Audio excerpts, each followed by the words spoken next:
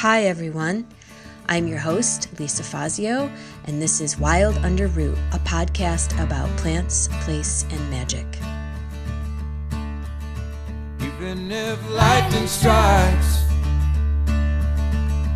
or if thunder splits the sky, if the mountains fall and rivers overflow, you can never stop a seed from growing.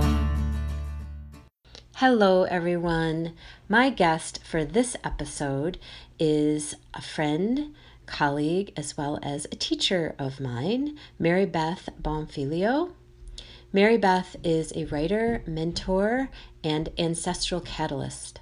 She believes storytelling heals, connects, and can shift worlds, especially when we learn to tell and retell the stories of our ancestors and the stories of ourselves as future ancestors. She believes our bodies hold history and our cell memory holds magical multitudes. She received her MFA from Antioch University, Los Angeles, and guides writers closer to all their voices. She is currently holding a container for ancestral storytelling, magic, ritual, oracle, and fortification through Blood and Belonging, an ancestral wisdom school.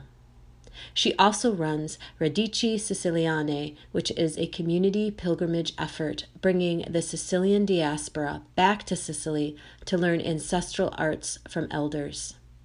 She has 3 daughters and a longtime partner. She's originally from the land of the Eries people in upstate western New York, but now lives on the land of the Multnomah people in Portland, Oregon. Her Italian nonne come from Sicily, Salerno, and Venoise, and her maternal grandmother comes from Poland. So welcome, Mary Beth, to the Wild Under Root podcast. Hi. Hello. So let's talk a little bit from the ground up with, so your work right now. Well, let me ask you, what is your work in the world right now? How would you say what your work in the world right now is? I just have to break the ice and just share this, and I hope it's okay to share it. You can edit it out if you want. But like Lisa and I have been jamming on this conversation for like an hour already, and so like to like cut it off. We're picking up in the middle, actually. Yeah. This weird awkward moment where like now all of a sudden we're recording. Okay, so my work in the world, that's a really big question. I know. Well, I really identify as a writer, like I really do. Yeah. As a somebody who communicates what I see and what I witness and what comes through. I haven't been writing a lot since COVID. It's just been like a big block. It's been really difficult for me to be experiencing this period of pandemic and not knowing really how to language it. So, but I do identify as a writer. I do think I came into this world as like a communicator and a writer. So that is my work. And who I am is very, in some ways similar, totally different, but similar in the sense that we were born into these bodies from immigrant grandparents from at least, partially sides of the Southern Italian diaspora. And so slowly, I've been walking in for, a good 20 years into holding containers for sharing and being part of reclaiming a lot of the magic and medicine ways of being a granddaughter of that diaspora, which is a really it's really interesting because it's a very much an Italian American diaspora, and it's very similar to you. I was born in upstate New York. My people came through Ellis Island, landed in upstate New York, just a little west of where you're from, outside of Buffalo. So I feel like you and I have a lot of similar upbringing and understanding about, the folks in upstate New York. It's this very specific culture, and it's not like For anywhere sure. else. Not like anywhere else. Yeah, for sure. We have a shared ancestral heritage and a shared now present heritage of being from upstate New York, which is it's a culture of its own. And in the Italian enclaves, so to speak, in upstate New York, I'm from Utica, New York. We're a culture of their own. Yeah, for sure. For sure. Yeah. And when I went west, so I'm not there anymore, but like I'm always an upstate girl. Like I will always be an upstate girl. And the more I talk to you, the more it comes out in my I know. hear it in the accent. People are always like, "Where are you from?" I'm like, "Upstate." They're like, "Hudson River Valley?" I'm like, "Oh no. Upstate Right. and like west." It's like Yeah. it's a total, but a lot of our folks went to these places because there was factory work. Right. There was work. So that's where we, and there was land and there was factory work, and that's where we were.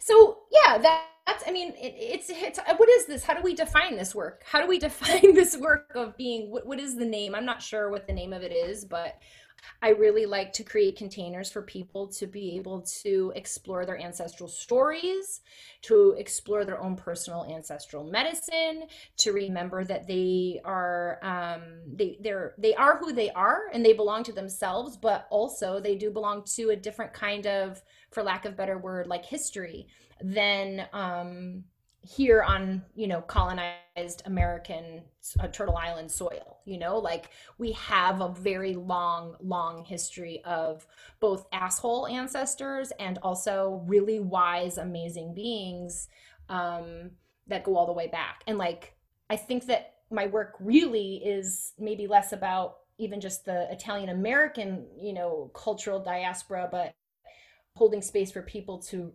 journey down those their lineage lines, their bloodlines, and really kind of exploring who's there for them to guide them in these fucking rough times. Like what ancestors from maybe like 37 generations back are like right there being like, I've got so much medicine for you. And then how we can as people explore that and learn how to receive it while grappling with those maybe colonizer asshole ancestors that some of us have, that, I mean, all of us have, Right. So would you say, I know this is kind of how I feel about it, is that my Italian ancestry and my identification as an Italian American is really the foundation of it, and it turns into something else when you bring it to life now, because I feel like it's like, well, I've got all this ancestry and I'm also half Irish and living on Turtle Island, right, in the diaspora of both of those cultures. And so having been shaped by not just my ancestry, but living here now. So like, that's how I'm wondering, like, how do you feel? Do you feel like that's like, so it's like, that's the platform, right? Is that what you're saying? Yeah. Mm-hmm. Yeah. Because I only have one generation buried in this soil. Right. Right. And there are so many generations of ancestors buried in this soil that are not mine. I know, it's yet a weird feeling. That is, when you really feel that, like, it's just like, this is because we're conditioned. I feel like we're conditioned to this idea of being American. Yeah. But when you really think about that, it's like I have more on my Irish side. I have like, I think up to 4 generations buried here on my Irish side, but same with you. My grandparents were both born in Italy. When I think about that, it's like the people that were buried here before then are not my ancestors. No. Like the idea of being American. Responsibility to them, I think, in some ways, and this is like, I mean, maybe I'm out of place for saying what we have for them because they're not our ancestors, but I do feel a certain sense of responsibility to learn how the land under our feet is our ancestor as well, and right. also work with the spirits of our ancestors to sort of in some ways heal and make right for the fact that we're standing on other people's ancestors and the soil that is made from them in ways that, you know, was not consensual. So this ancestry work goes, I mean, everything I do magically or ritualistically always comes from my Southern Italian. And maybe I should like kind of like really affirm that, you know, and like, you know, I don't appropriate any other culture. Like I have a really rich culture to draw from. So always come from that lens, but I do see it as like a bigger body of work that doesn't just stay in like the Italian American cultural lineage, though everything that I work with comes from that, which was not 100% given to me by my elders, by my Zia and my None. Like that wasn't, I actually only knew one grandfather, and he did give me a lot. He gave me a shit ton, but that's all I had because of the situation of I'm the youngest of 7 kids. Everybody's way older than me. I was an afterthought child, so all the elders died off by the time I was 10 years old. You know what I mean? So I just have this like sort of family culture that I had a lot and then I had nothing. And so I had some, and then I pushed away from all the rest of it. Like, right? Like you push away from this weird culture that you're brought up in. The food was still definitely there. Some of the magical practices were kind of there, but mostly it was like food, gathering, superstitions, like that kind of thing. And you start thinking it's really weird. Yeah. So let's go there a little bit. Let's go there because I know we have talked about this off recording many times, but I had a similar experience. So Generation X, so I was born in 1970 and we're of the same generation. I won't give away your... I'm 73, so we're right there. And so at that time, there was still a lot of anti-Italianism in the world, in the country. And it was not cool to be Italian. I spent a lot of time trying to sort of get rid of that. My grandparents and my Italian family, who were just still had very intact cultural practices, multi-generational influence. They were a strong influence in my life because that's just the way Italian families work. They're just so present and they're domineering. And I tried to push back on all of that and spent a lot of time trying to assimilate and be as American and white, if you'll have that, like, as I could be. So you want to like share a little bit about your experience with that? I think that we came into the world right around the exact same time. And I think that assimilation piece is really important. We're like kind of in this in between.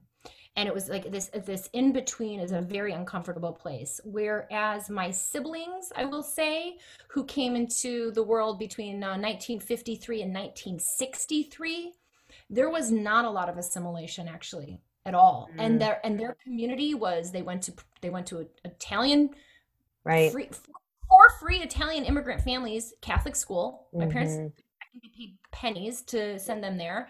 Their communities were only Italian Americans, only. That was it. There was nobody else. They went to school with Italians. They were socialized with it. That was it. There wasn't a lot of assimilation at all. By the time I was born in 73, there was a shift. And either it was because the elders were dying, the anti-Italianists might have been loosening up. There might have been more of an awareness of like, wait, I'm white. I can be part of the, of capitalist culture a little bit more. I went to public school with barely any Italian kids. Like my friends were not. And so I was but there was still some elders left over. So it was a very, like, I call it the in-between culture where I'm like, I wasn't immersed like my siblings and my family. I certainly wasn't like, my friends who'd been in that region for 7, 8 generations, 9 Right. generations, settlers of theirs. I had friends that, came from like families came from like Sweden, like way, way, way, and settled the place. So I was kind of like this like strange anomaly where I had all this sort of like cultural belonging on one side and like was being kind of pushed out of it and also kind of wanting to hide it. Right. Like I didn't want the weird lunches my mom was packing Right. me. I had friends who, there was, and also Lisa, I'm going to be really, really transparent as you know this, and this has been a lot of part of my healing is like, my father was a bookie. Right. And in a very small town, everybody knew he was a bookie. This was like a Sicilian community of old dudes being bookies. This was my dad. Yeah. He was arrested multiple times. It was embarrassing. Yeah. I wanted a dad that went to an office or this or that. Like it got to a point where like I was just like, oh my God, this is, and then there was this other part of me that was like fucking proud. Like there's other part of me that I knew there was something unique and special. And then this part of me where, I was embarrassed. And as I got older into high school, I left Catholicism. I went to like evangelical. I was very spiritual always. I just thought evangelical Christian camp was a good idea. Oh, wow. I did really weird things. And then it was like yoga. And then it was like, it was everything. I was like, wanted to study all the cultures. Right. And then all of a sudden at one point brought back to like, oh my God, I come from these people. And that was kind of like, I was probably about 24 or 25 years old when I was like, all of the downloads from my grandmothers and ancestors started coming in and saying, hey, you, like, you're already working with magic. Why are you not working with us? And that kind of brought me onto this path. I'm sorry about that ramble, but I hope that kind of answered. No, that's great. Similar. I have had similar experience. I was blessed to have my grandparents in through my adulthood. And I was the only granddaughter. So my grandmother lived till she was 87. I was 30 when she died. And then my nono lived till he was 100. He just died 5 years ago. And he was we were very blessed to have. They were my best friends. I mean, they were just. But yeah, the transition. But I still, even then, as much as I love my grandparents, and I still, rejected Catholicism, rejected my Italian identity for a long time. Didn't want to be made fun of for smelling like fish on Christmas Eve. Didn't want to be made fun of for smelling like garlic. Didn't want to be made fun of for talking with my hands. And I have been made fun of for all those things. So, or being loud, or being, what's that? I was told once in high school really, think about it, how ridiculous. I looked exotic. Oh, right. That fucking word, what does that even mean? Like, I don't know. And then another time I remember going into the car of a friend's dad, and she told me this. She goes, I don't know why my dad said this, but once you got out of the car, he said, look and see if there's a grease stain on the seat. Oh, that's awful. And I didn't even understand what she's like, I don't really know what he meant. And I was like, I don't know what he meant either. What does that mean? I was probably like in 4th or 5th grade, Yeah, and then, I know. Later, I was like, oh, I know what he meant. Okay. The oil. Trying to get rid of those oils. I washed my hair. I was like, I don't want to be oily. I don't want to be. Yeah. So now we're coming around. So as we've matured, and gotten into this work, and I feel like coming to awareness or awakening of the assimilation, which can be really subliminal. I feel like a lot of times you don't even realize that it's happening. No, you don't. And I feel like, when you actually are doing your work and you're heeding the call of what is calling you forth, that these awarenesses are going to come whether you like it or not. I remember years ago going to a therapist and being like, when I started getting into plant medicine, is like, that's really when it started for me. Like, it was just like, oh, my ancestors are talking to me through the plants. It's like my whole limbic system is just like lighting up as I'm learning about these plants and tasting them. A whole bunch of other things woke up. Mm-hmm. And I remember going to a therapist at one point and being like, can you just put me back the way I was? Like, I was really happy to speak. I was happy in this oblivious space. So now we're talking about the transmission of this information and the ideas around ancestral reclamation. And what is reclamation? And what does it mean to claim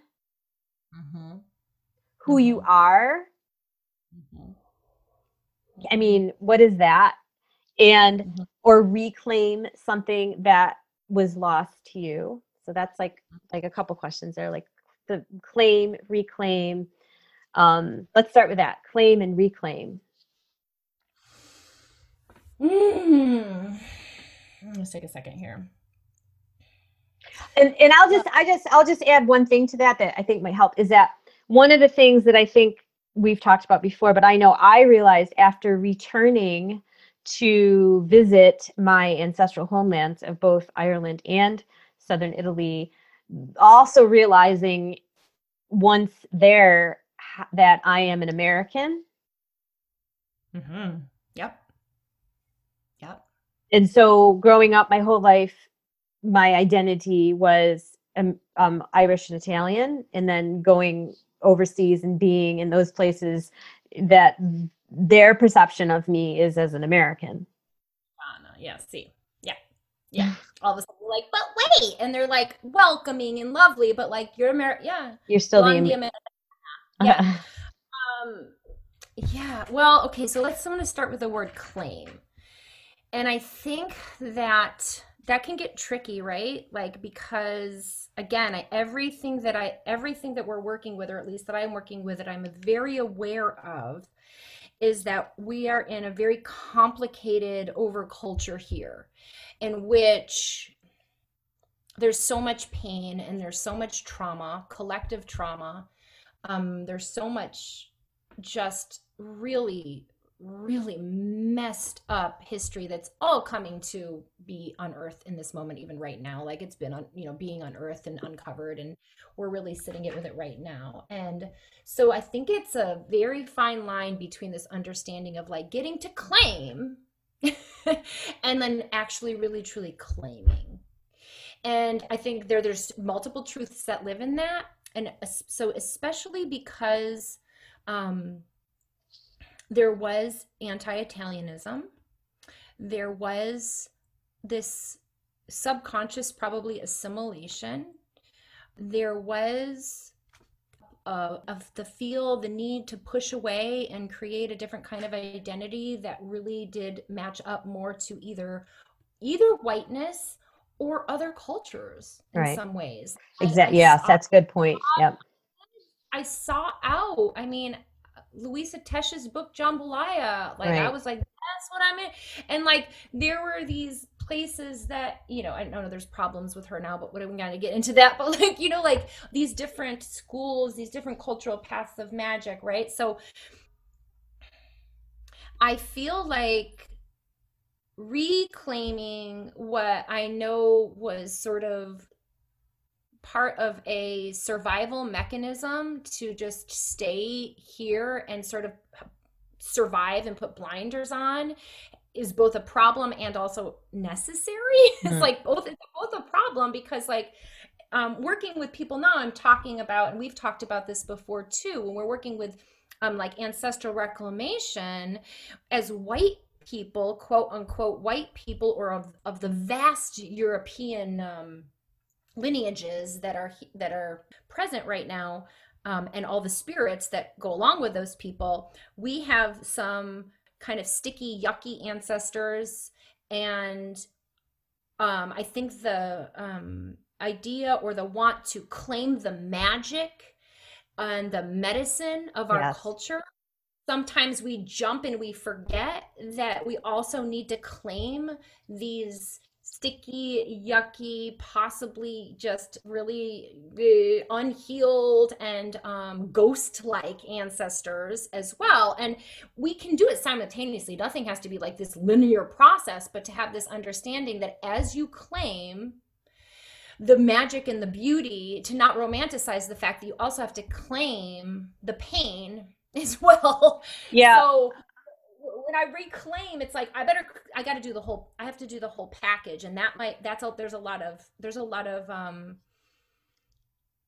a lot of pain and trauma in that, and having to like reckon with Americanization and whiteness and white supremacy in our bodies, and also a lot of real amazing beauty of ritual and ceremony and these teachings that are both, once you open up to ancestral magic, become downloaded through these awesome ancestors that you have into your body. And also you start remembering what old little ants were doing. I know.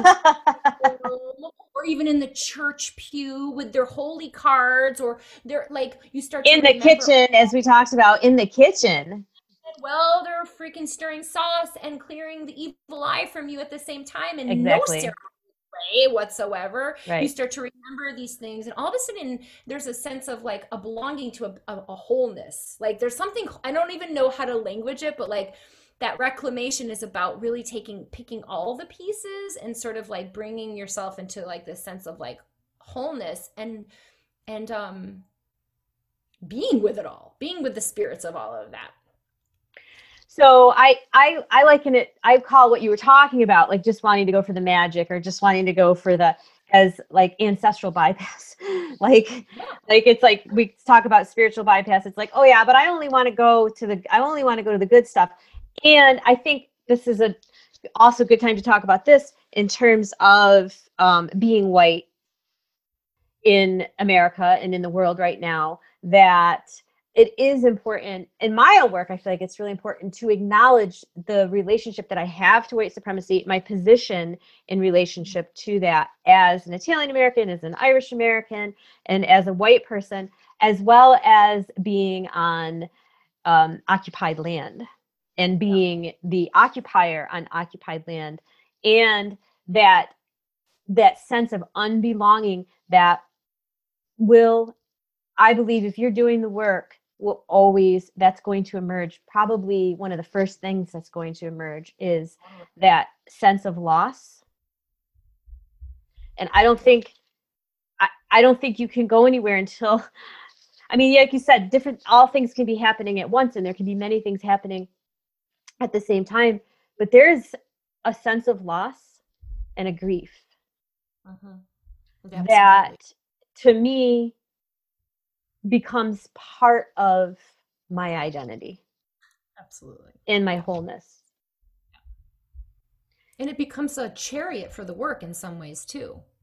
And we don't ever get to eradicate the grief and loss. This work is not to make us actually feel better about it all. You know, like that's the other thing. It's just to give us these pieces.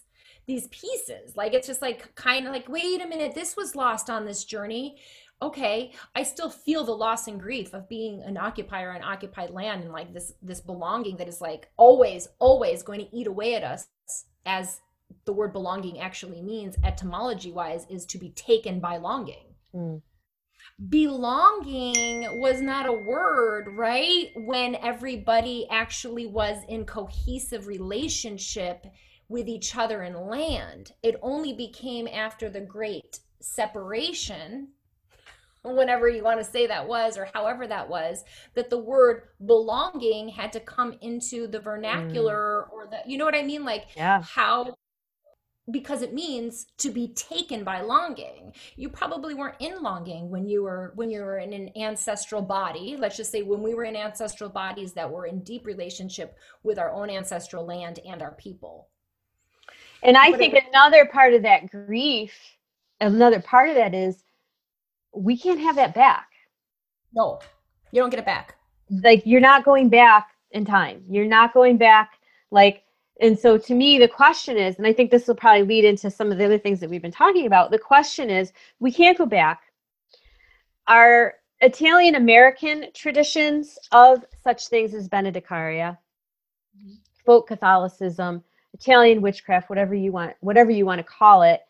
And all those things could be seen as separate things, and all those things could be seen as converging in many places, is Italian American in many ways. So things have changed in Italy and things have changed here. And when our people came here, for one thing, in the Italian enclaves, for instance, in Utica, where I grew up, you have people from all over southern Italy and Sicily, the same neighborhood. Every family, first of all, every parish in Italy, every province in Italy, like the Calabria versus Naples versus Puglia, whatever, all those areas would have had all of their own traditions. And then each parish would have all their own traditions, which is sort of where you get some of the things like, my Nonna, there was a certain way you made meatballs, right? And then like my Aunt Seal on the other side of my family, like, which was on my grandfather's side, like she did a different way. And it's like, my Nonna was like, oh no, you can't do that. Right. Like, like what will happen if you do that? You know what I mean? Like that's wrong. It's not going to taste right. Like that's just wrong. And, and the same thing on the other side of the family. It's all, oh, no, that's wrong. And you're just like, oh, so you got all these people living together. And so the traditions changed. Yes. And adapted to life here. And evolved. So really what we're doing here is actually not what they did there. And in all honesty, not what they do there now. So it's like we've created our own culture, and it's actually really special and really amazing. I was talking to my sister about it because, I was like in my grief mode. She's like, yeah, but what's really special is that it's really amazing that we really have created there. It really was a creation of an Italian American culture that did things so specifically that was only Italian American. Like it was its own thing. And talking about those cultural mixes, I know I didn't go into like where my people are from, but like I have 3 grandparents who all came from Italy and 1 grandmother who came from Poland. And on my dad's side, it's all Sicilian mostly, and a little teeny bit of around outside of Salerno. And on my mother's side, though, her dad was born in my grandpa was born in a very small village in the Piemonte region, Vinaus, this village named Vinaus. So this very northern and very southern culture. And there is northern traditions. My grandfather from the north had a lot of really earth-based traditions that he passed on to me. It was really beautiful. And then my father's side from Sicily, coming into my one house with like my mom in the northern and my dad in the southern, and like, what about that clash? Like, you want to talk about clash of the sauce? My father is, one way, and my grandfather's sauce from the north was another way. And like my parents fought about what kind of sauce. It was like the northern sauce or the, so yeah, it's, and even in the way that the southern side was a bit, was superstitious, suspicious, magical, weird, right? Or seen as weird, I should say, right. Because I'm my mother's daughter and she was from the north. And they were just a little bit more like traditional in their Catholicism, just a little bit more refined in their Catholicism, right. or in their folk ways. They still had folk ways, right? But my mother always kind of was like, it was always like, we're just a little more sane. Now, it was not true. Like, this is all bullshit, but like, because they weren't sane, but like, it was just a little more sane. And my father's side was just a little more like out of their minds in the way that they like showed up. And so like when you look at just even one household, right, and like one right. family, and then you look in the town, right. the cultural aspect of the town, and then that all had to come together and really kind of formed one right sort of community, and all the layers in that, right, and all the teepees. And that's what I think we want to talk about, is like holding these teepees. So right. So I think, in this leading into like this idea of reclamation, the reclamation of traditions, the remembering of who we are without the denial or without bypassing the hard truths of the losses that we've experienced and that we're living out, the traumas that we've experienced and that we are living out, and that we are relearning, remembering, sharing traditional ways, traditional ritual, traditional magic, all coming under those headings that I mentioned. Benedicaria, which is basically the blessing way. It means the blessing way, and is really just Catholic with Italian style, shaped by the culture, and then folk Catholicism, and how. And this has been a question that we've talked about in community. In this world, in these modern times, particularly now during a pandemic, when we really can't be in-person community. Yeah. How are these teachings, traditions, spiritual practices, prayers, wisdoms being transmitted? How do we continue to hold them? How do we embody them with the sacredness that they deserve, with respect to our elders, our ancestors, ourselves, and in a way that is in alignment with reverence, truth, and integrity? Right. Both to, I think, to say the long lines of that magic, and then also to even just the more recent generation of how that magic was formed, right? Because we've got, I mean, and you write so beautifully about this, and you share so beautifully about this, of so many ancient, beyond the ancestors that we know and in the cultural sort of traditions that we were raised, but like the deities and the gods and the goddesses and the animist and pre-pagan even culture of these lands, right? So there's like those traditions, and then there is like what we were learning in the kitchen when Zia Cosima was stirring the sauce, right? and those are all in conversation with each other. Exactly. So there's a long ass line of tradition from this area that we speak of and that we come from. And I did want to ask, I have a question for you.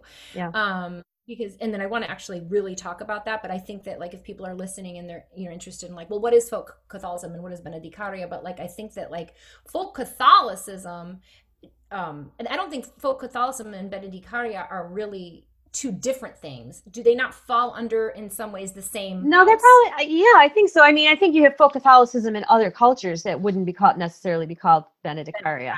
Okay, because I was like, I just am curious about it, like what your thoughts are around it, like where it falls within the Catholic or the Italian folk Catholicism. Benedicaria is like almost the practice of Southern Italian folk Catholicism. I would say Benedicaria is Southern Italian folk Catholicism. I think, but like I feel like from my Irish lineage, they also have a folk Catholic practice. Absolutely, yeah. Right, so it looks totally different. Yeah, I mean, you could definitely see where the crossover is, but it's maybe different saints. Yeah, for sure. Regional saints and that kind of thing. But yeah, different language. Yeah, different food for spirit. Yeah. So so here we are, we're in this place where this is not something that has come into our life recently, right? We've been stepping in and we've lived it. We've really lived. This is a lived experience. Not something that we've had to learn later in life, is I guess what I'm trying to say. And so there's been this sort of responsibility within with the work we do, that this is slowly, as we're teaching. I mean, I've been an educator and teacher for 20 years anyway, in creative works and creative writing and in tarot. I stepped into in tarot, which was passed down to me by family members, and then eventually kind of like stepping deeper and deeper into sharing some of the practices that I've been doing personally with other people, right? Like, because it feels powerful and it feels like it's the time and it feels like people are hungry for it and it feels like it's important to keep these things alive. Yes. Because if we keep them to ourselves, they won't stay alive. They're not going to stay alive. And we're kind of like the last. So we're stepping into elderhood. We're not really the elders yet. Right. I feel it. God, I'm feeling old. Yeah, I know. Pandemic and like this fire. I haven't had fresh air. It feels like fresh air. It feels like a month. But so we're like stepping into it, but we still have elder teachers, bless them. And also, like, we're sitting here with like this little wisdom, this basket, this blood lineage basket. And we're like, okay, it's precious. It's very powerful. And how do we do it honor and also deliver it to, or share it or teach it or mirror it or however you want to call it, in a way so that other people can experience its healing and its connection and its magic and power and in these especially really challenging and uncomfortable times, to have something to lean into that feels real to you, that feels like it's in some ways yours. And then what does that mean? Is it yours? Like, is it yours if you're 5% Italian American? Is it yours if you're 0% Italian American? Is it yours if you've never really done any of the work and you just want to like take it and extract it from people and like share it out in the world without lived experience in really knowing it? Like, I don't know. And these are questions I'm just like throwing into the pot, but like, how as teachers do we hold that? Like, hold all of the variables in but not hold it up. There's like, it's like there's holding it and then there's holding it up, right? And I think and I think that's what's sort of where the fogginess comes in, because it's like you feel like you want to take responsibility for the way that it's shared, and yet at the same time, and I know we've talked about this, so the vast majority of my teaching has been in plant medicine, which is also a sacred practice, coming from traditions. Mainly, I'm a traditional Western herbalist. So we're talking American and all of that mix, as well as European traditions, all, sourced in sacred practices. And I would say for the most part, I'm what you might call open source. So I'm kind of like, this isn't mine. This is something that maybe I've shaped based on what I learned from other people, but definitely transmitted to me through others, whether through trainings, courses, books, as well as my direct experience with plants and plant medicine, and all that you learn from implementing things on using yourself and others it as a practitioner. And so for me, I've always been very much like, this is talking plant medicine here, the medicine of the people, and that it's really doesn't belong to me. Right. And I feel very similar with ancestral reclamation and ancestral practices. I definitely think that there is a place for keeping certain aspects sacred, partly because, and we've talked about this, is the responsibility to the consequences of sharing certain things with people who may not have at this point the context. Yes. Right? So it's like, just being emotionally responsible to other people, as well as spiritually and somatically. I want to bring that in there. Responsible to what I share, whether as a teacher or in other forms, like in writings, and including social media, because this is a big thing, particularly now that many of our other ways of sharing information with each other. Like, for instance, here at my place, we always had a lot of this was shared in person here with my local community. Right. Face to face with people, many of whom I have known for 20, 30, 40, 50 years. Right? That to now, over the last 10, 15 years, seeing everything switch into this virtual mode. And then now with the pandemic, it's just like everything is being shared virtually. Right.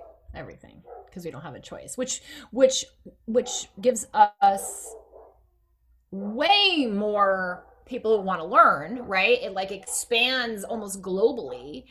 And then it also, then it's like giving access to a larger group of people versus like out your back door into your own local community. And so there is a little bit of, like, just be with the question of like how to be responsible in that. And like you too, I've always been taught with one of my first really like just teachers that really meant a lot to me. And I really respect her ways. Wapio, who runs the Matrona, which is a midwifery school. And she always said, you can't keep your secrets, because your secrets are your wisdom and you can't keep it inside. So, but how do you responsibly share how do you responsibly share? And then how do you create relational agreements with your students? Because as you know, and I don't know any other cultures. Like I don't know any other cultures but my own, right? So in my own, we have this sort of over encompassing, like suspicious, secretive, don't share that. You're not supposed to share that family prayer. You cannot pass that down. This is not just for everybody. Certainly do not put this information on Facebook. Like if it's authentic or legit, you would not be sharing these practices. And we've talked about it before. Was that just a mechanism because there was a sort of shame in how pagan these people were when they immigrated, and that was not like the culture here? It was very puritanical. So or was it because they were trying to protect something that was so powerful that if it got in the wrong hands could be diluted or misused? And I don't have answers for that, but these are questions that I'm kind of sitting with, right now, because I want to share everything. I want to share because it's beautiful. It's fucking beautiful. And it can help people, and it can connect people. And it can help people. We're here for the healing. Like we have to be here for the healing. So for keeping healing, then I'm not a very good teacher. Right? So, but it's an interesting dynamic, because there are, situations where I think that it's hard for people to release ownership, or there's hard for people to understand how people can intersect cultures. Well, and I think that's the next, that's the next thing is cultural. So humans are programmed to cultural convergence, right? We're programmed to, traditions are programmed, whatever you want to call it, to adapt. And people are programmed to share. I mean, it's like, here, I'll show you how I do this. You show me how you do that. How do you, and at the same time, we also recognize that we live in an overculture that is proprietary and exploitive. Yes. And we realize that we live in a world where, in order to get our needs met, we have to implement capitalist techniques. Great. So you like we're what?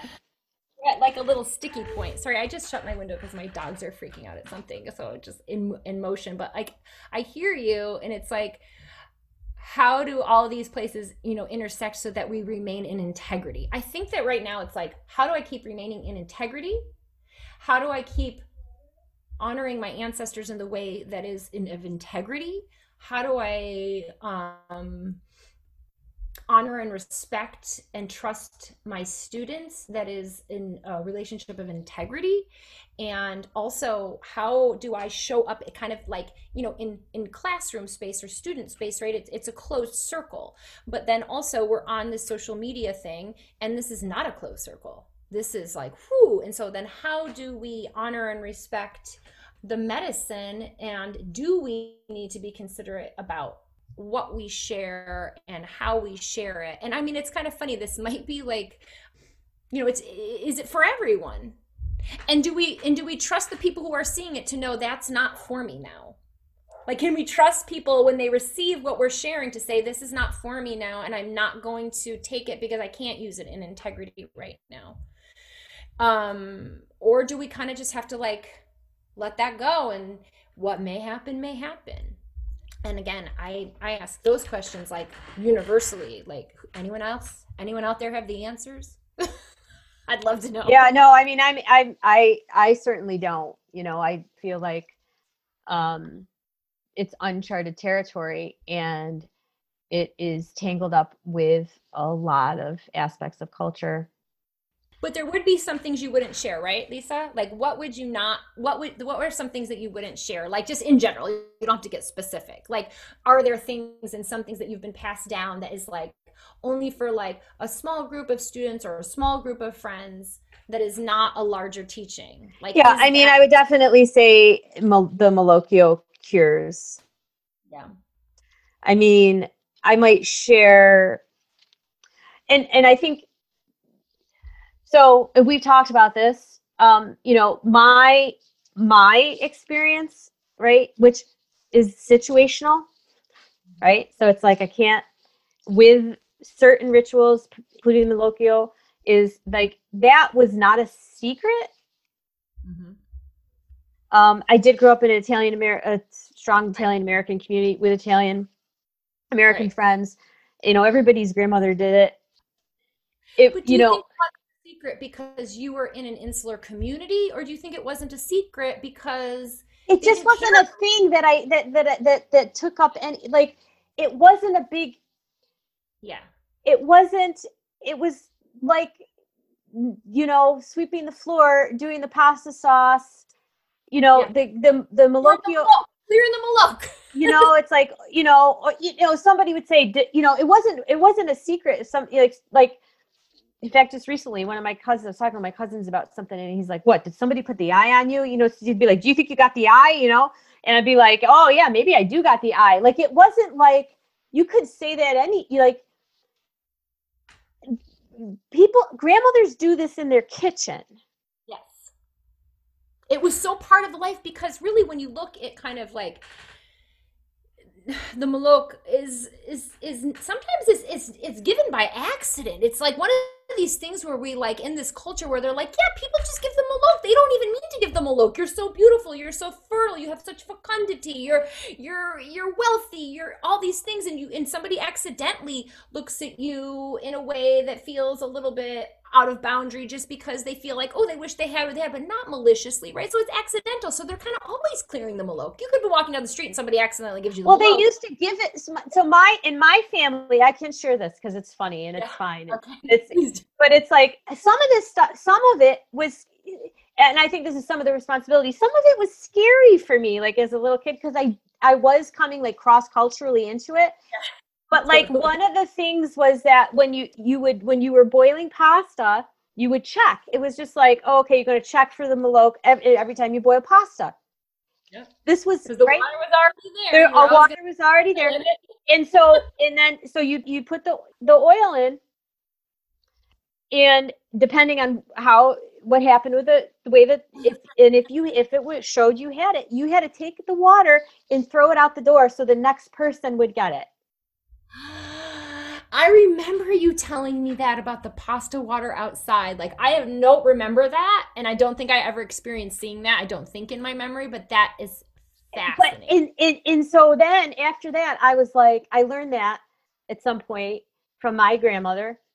And then I stopped putting oil in my pasta water. For one, because I was like, I'm not going to give this to other people. You can't do I don't that. want this responsibility. And then I'm like, and I'm also not going to dump a whole pot of water after I boiled it, because I got 4 kids and I'm on a time schedule. Yeah, right. And so I just stopped putting, I still, to this day, I do them out. I do the Maloc. Yeah. Separate. You're not doing it while you're making your pasta. But, so some of it is like, the thing is, they did that. You couldn't just there's a whole book about this called Crossroads Magic. There were things you had to bring to the crossroads, you had to get rid of it, and somebody else had to take it. Somebody had because that spirit of that can't be demolished, it can't be diminished, it can't be eradicated. It has to be passed around. And you don't want to hold it. You're going to basically say to somebody else, sorry, it's your turn to hold it. And then hopefully that person has the tools to keep passing it around. Because we can't, in that sort of spiritual technology, you can't get rid of it. There is no banishing. It's just, it lives.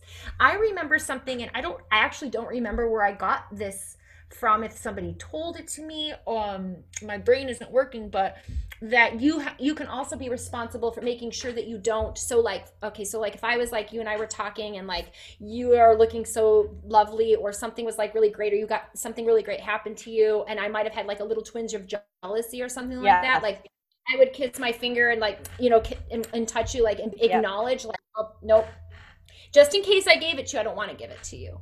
Like, I'm aware that I can give that to you, so I don't want to. So there's like the sense of responsibility, which I don't see a lot of people, like, we're always trying to protect ourselves from the evil eye. I see a lot of protection, but like, I wonder how much people are also doing the work, because I think our ancestors did the work to make sure they didn't really give it. They didn't want to give it.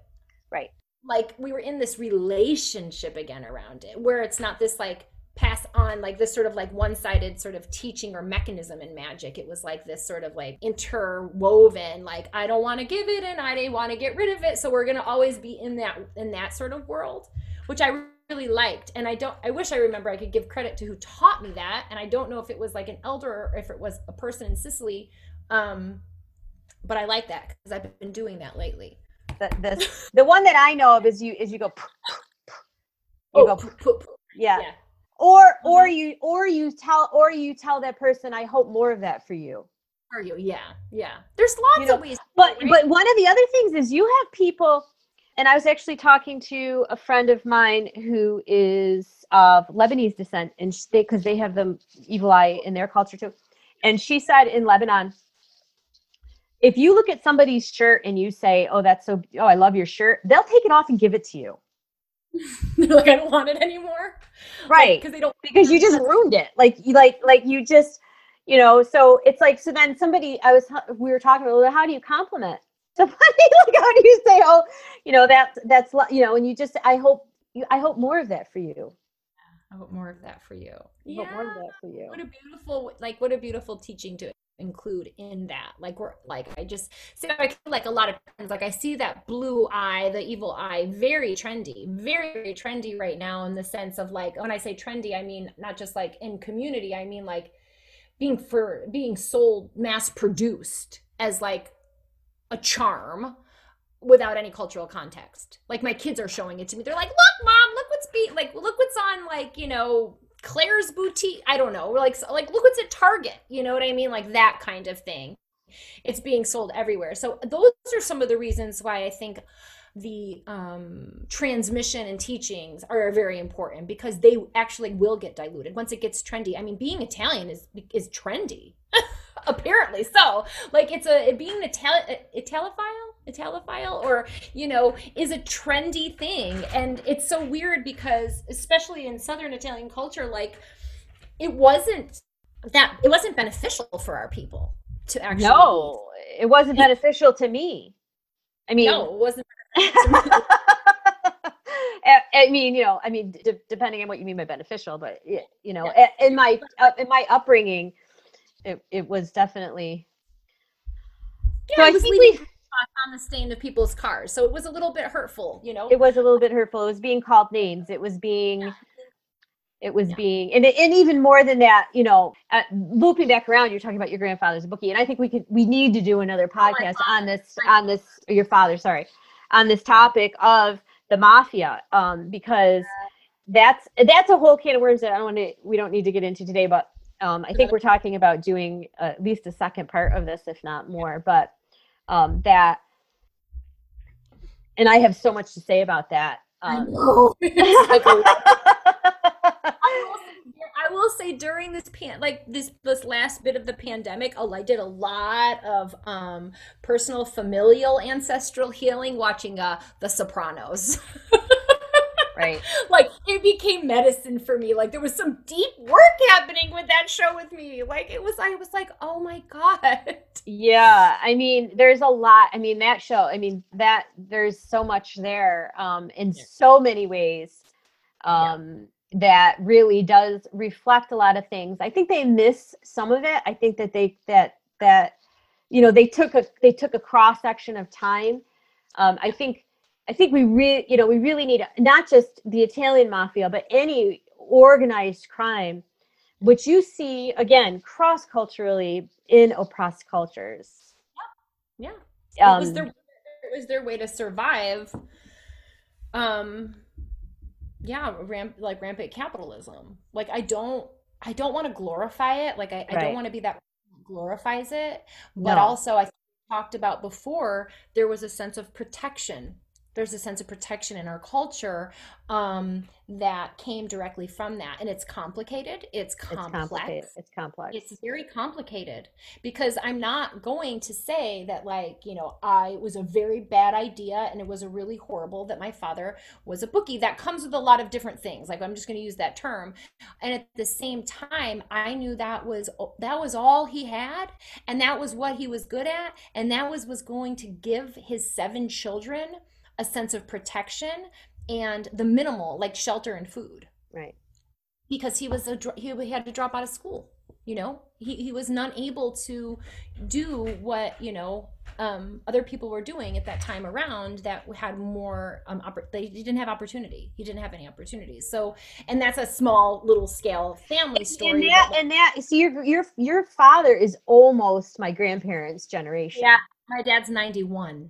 Right. And so my grandfather would be 105. Yeah.